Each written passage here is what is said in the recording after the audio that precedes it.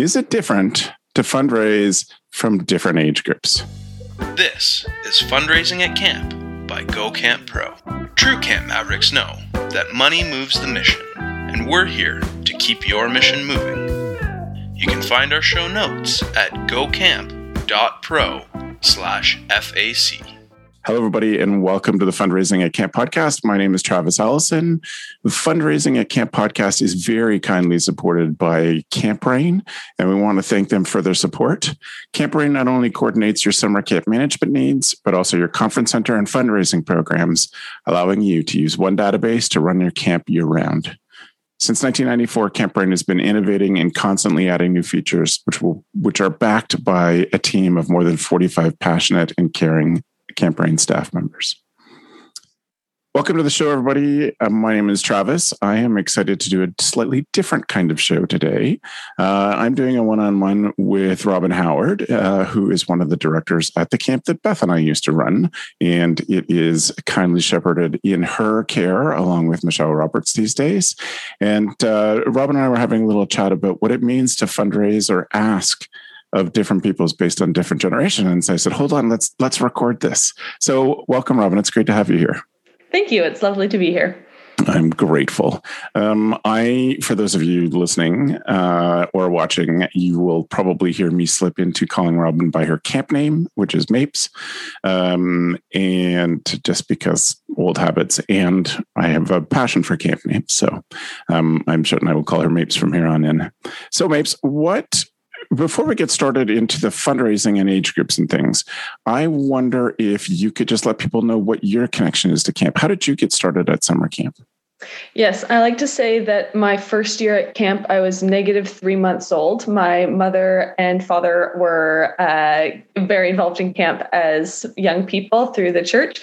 And so my mom was pregnant with me in my first summer at camp. So I have attended overnight camps for my whole life as a camper, and then had a couple years off in high school, and then returned as a counselor and a staff member in my first year of university at Cairn. I was invited by a mutual friend who had worked at Cairn the summer before, and so started off as a seasonal staff member as the assistant administrator, worked for 5 summers as a seasonal staff, and then applied for the position of camp director. And so now I serve as the camp director, and this will be my 5th summer. It's amazing. It's amazing.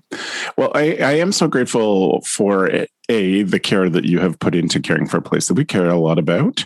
Always nice for us alumni to see the care that the two of you put into the place that we love. The purpose of this chat, however, is to speak about fundraising. And in the show, people who've been listening to the show this season will know that I'm experiencing the communication side of it, but not really the specifics of fundraising.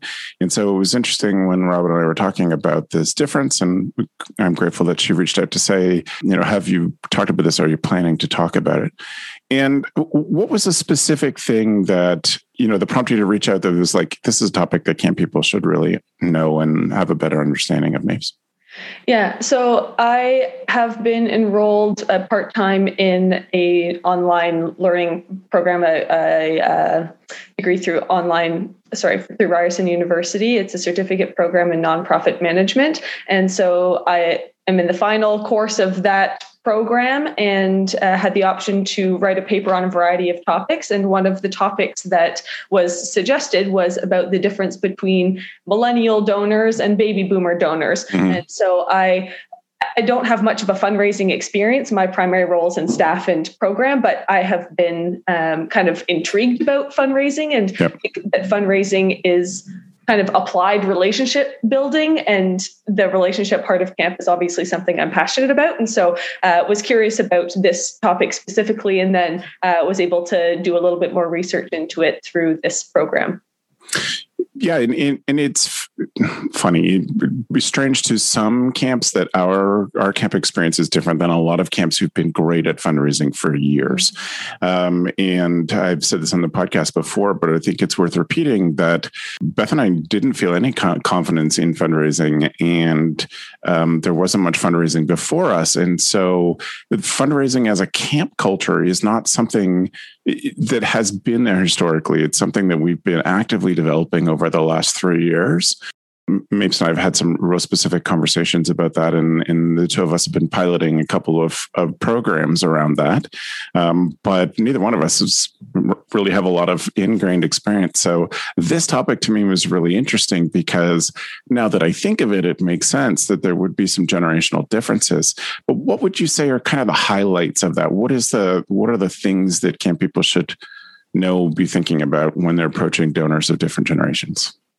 Yeah, I think that for fundraising, it would, and this can apply to marketing and other communications as well. But when you know the people that you're talking to, you're able to talk to them in a more specific way, and it's better for the relationship on both sides. It helps us as a camp, and it serves them as a donor, as an invested alumni or community member as well. And so some of the main ideas then are just who are the people. When you think about generational differences, of course, generational analysis is a sociological sort of thing, but it kind of attributes a number of different characteristics that this group of people have experienced in their lifetime that kind of impacts the way that they see the world or interact with the world. And so looking specifically at baby boomers and millennials, there's obviously there's Gen X in the middle there, and Gen Z afterwards, and the silent generation before, or whatever the names are that you use. But it kind of gives a little bit of a contrast between some of our older supporters and some of our younger supporters. So some of the main kinds of differences that I found in this research is about there's a lot of research that's been done about the statistics, and I can go into however much detail you'd like on that, but that millennial donors are in a different place in the world than some of our older donors are. They have higher expense for cost of living, higher expenses for education, and they don't necessarily have the income that supports the need to provide financially for their own costs, let alone supporting financially for an organization they care about like camp. And so thinking about our millennial donors kind of in that way, and versus our baby boomer donors who are potentially retired, they don't have kids living at home, they don't have a lot of expenses outside of their own kind of life and supporting their grandchildren potentially, that sort of thing, but that they have more to give, but are also more solicited for that money that they have. And so kind of approaching them from that relationship base is important for them as well when talking to them about the resources that they have. Well, and so there's how a camp organization approaches those donors differently. But I think there's also a really great lesson that I want to pick apart there, which is that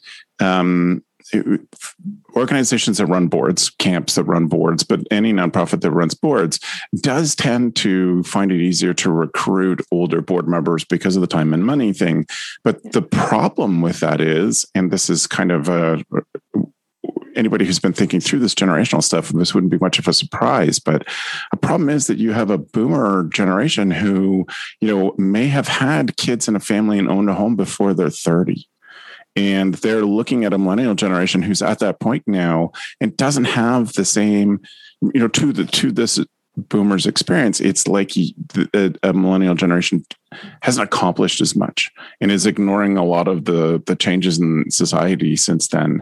And I've heard in meetings that frustration, the wider implications of laziness or whatever, and millennials be like, hold on a second, look what you've done to this world that you've put us into, and then you're having these same expectations on us. So that's one good thing for camps to note is it's helpful for us to be recruiting people to committees and fundraising groups that are intergenerational so that we all understand the stories of each other. That's separate of people's ability to give. It's just a mindset thing. Well, I think that's also important too, though, because just thinking about the ability to give, you've got financially, but there's people who everyone's able to give in multiple ways. And one of the things about millennials is that they care really deeply. They care about causes, right? And that's, you could talk about, selfish and other sorts of labels that are sometimes attributed to millennials, but you also can, those sorts of arguments are countered in a lot of other research papers. But while they don't necessarily have, a lot of extra money to give, they do have time. And you see that both for our millennial donors and our baby boomer donors, that volunteerism is also a really big part of the way that they give back. And volunteerism, I think, is a great opportunity for camps and for nonprofits on whole to be able to recruit people and then cultivate them as donors through that volunteering relationship, right? Because it's a way that people of all ages, whether it's on a board or at a work weekend up at camp, there's something that they can give there, learn about the organization through that way of giving. And then also, I like what you said there about then the intergenerational relationships are formed there, because whether it's, again, on a board or, in person up at camp, then these people are being able to make relationships with each other and understand the point of life that each other's coming to their service. Yeah, totally.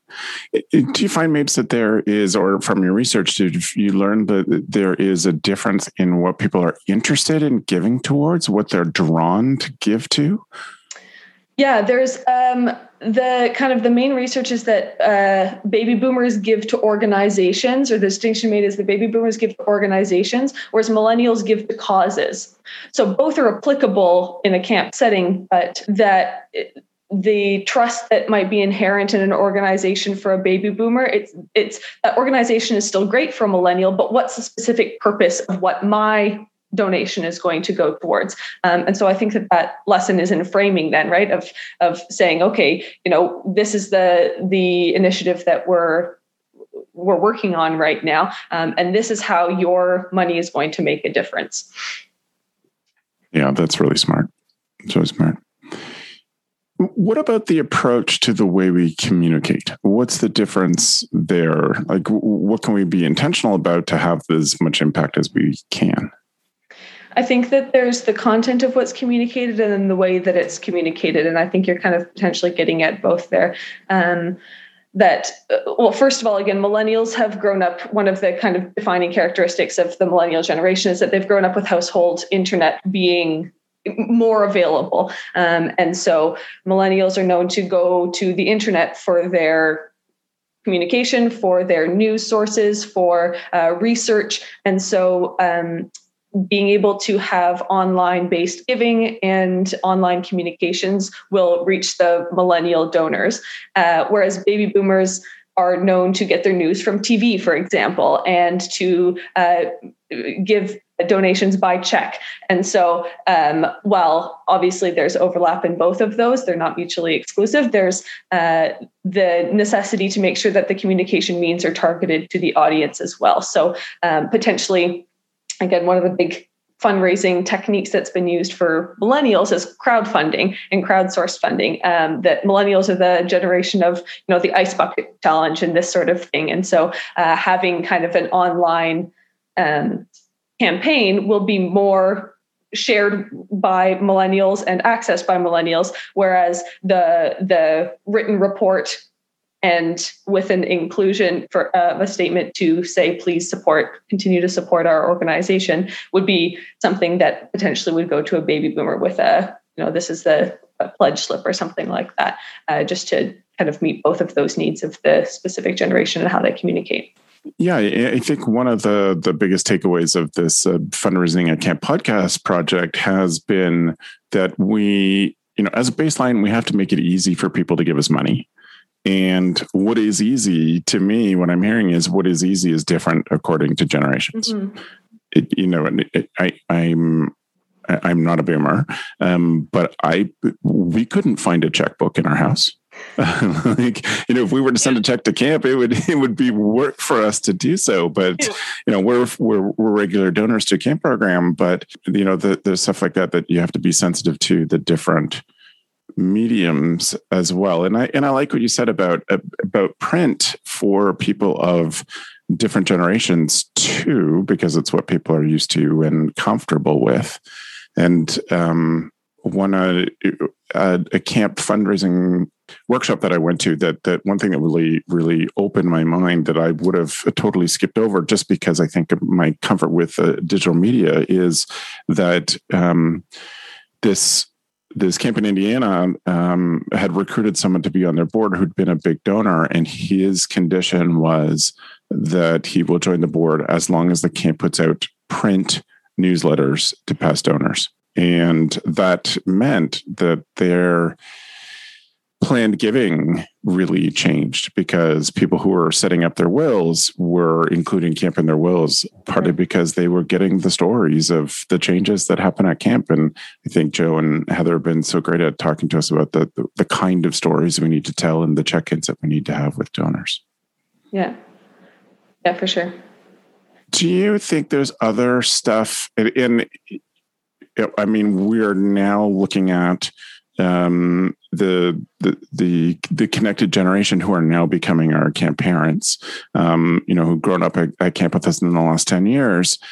To this generation after millennials, is there stuff, if it's not specific to that generation, like what sort of things do camps need to be sensitive to and thinking about when they're making plans that is conscious of generational differences?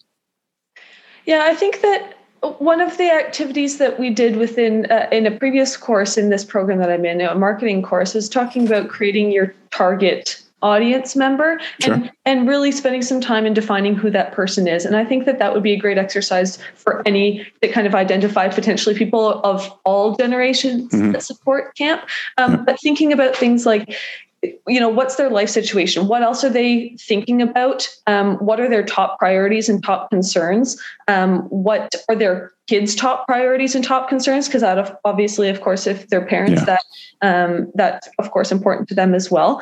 But then really being able to identify how camp fits into that. Who are they? What do they want? And how do they want to serve? And therefore, how can we serve them? I think that what do they want to give and what can they give are important questions to ask of any of those generations, because then sometimes the answer is time, but they have time to give on evenings and weekends, or they have time to give when their kids are at school, or they have time to give in person, but as long as there's childcare provided, or whatever the case may be, right? But being able to kind of think about those different ways of giving, or in-kind donations, or maybe they can give referrals, or maybe they can connect you with other people. So depending on the stage of life that they might be at, that would impact what they can give and then what they want to receive from camp as well. Yeah. And that brings up such a great point, Mames, because I often try to encourage people to think about what camp has to offer that other organizations that they contribute to or volunteer to don't have. And you're saying things like, come and help us out and we'll provide childcare. Like other people, other organizations that they may be involved in and volunteering or supporting financially don't have that great campy ability to throw staff at a problem, who are fun and engaging and have their own police checks and have done an interview. So we have to think about those creative things because often a lot of camps don't have the financial resources to set up big, showy fundraising things, but we have gifts and opportunities that other organizations don't. Yeah, absolutely. And I think that that's true too.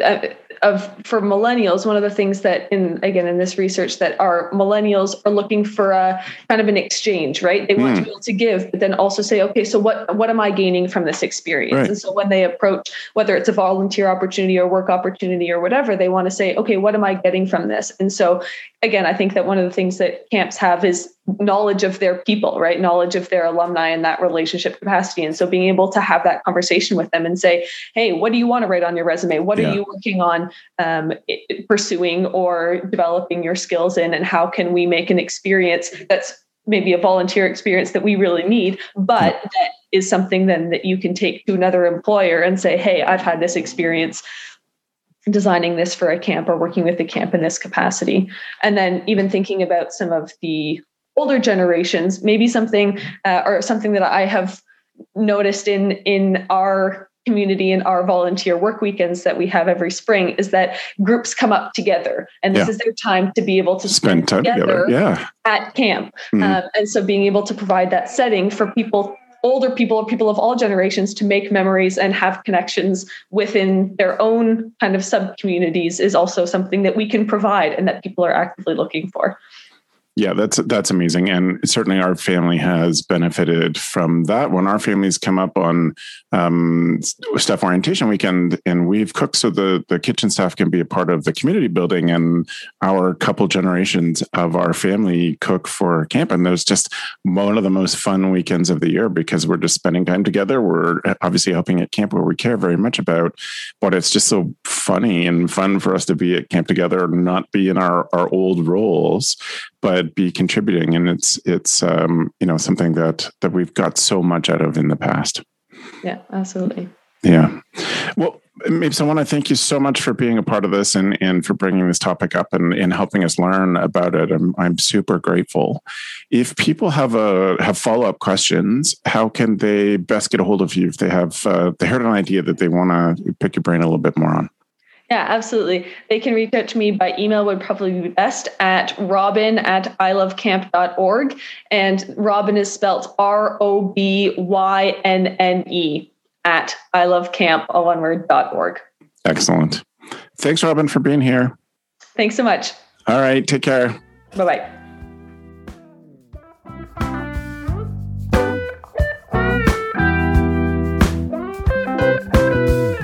Fundraising at Camp is a part of the Go Camp Pro podcast network. Find a podcast for camp pros of every age and stage at gocamp.pro/podcast. Hey Camp Pros, we love that our industry is built on sharing. In order to foster that spirit, we hope that whenever you share an idea that you learned from the Camp Hacker podcast, conference, summer camp professionals group, or wherever else, that you're quick to give credit where credit is due. That way, we can all encourage more camp pros to share the tips and tricks that will make camp better.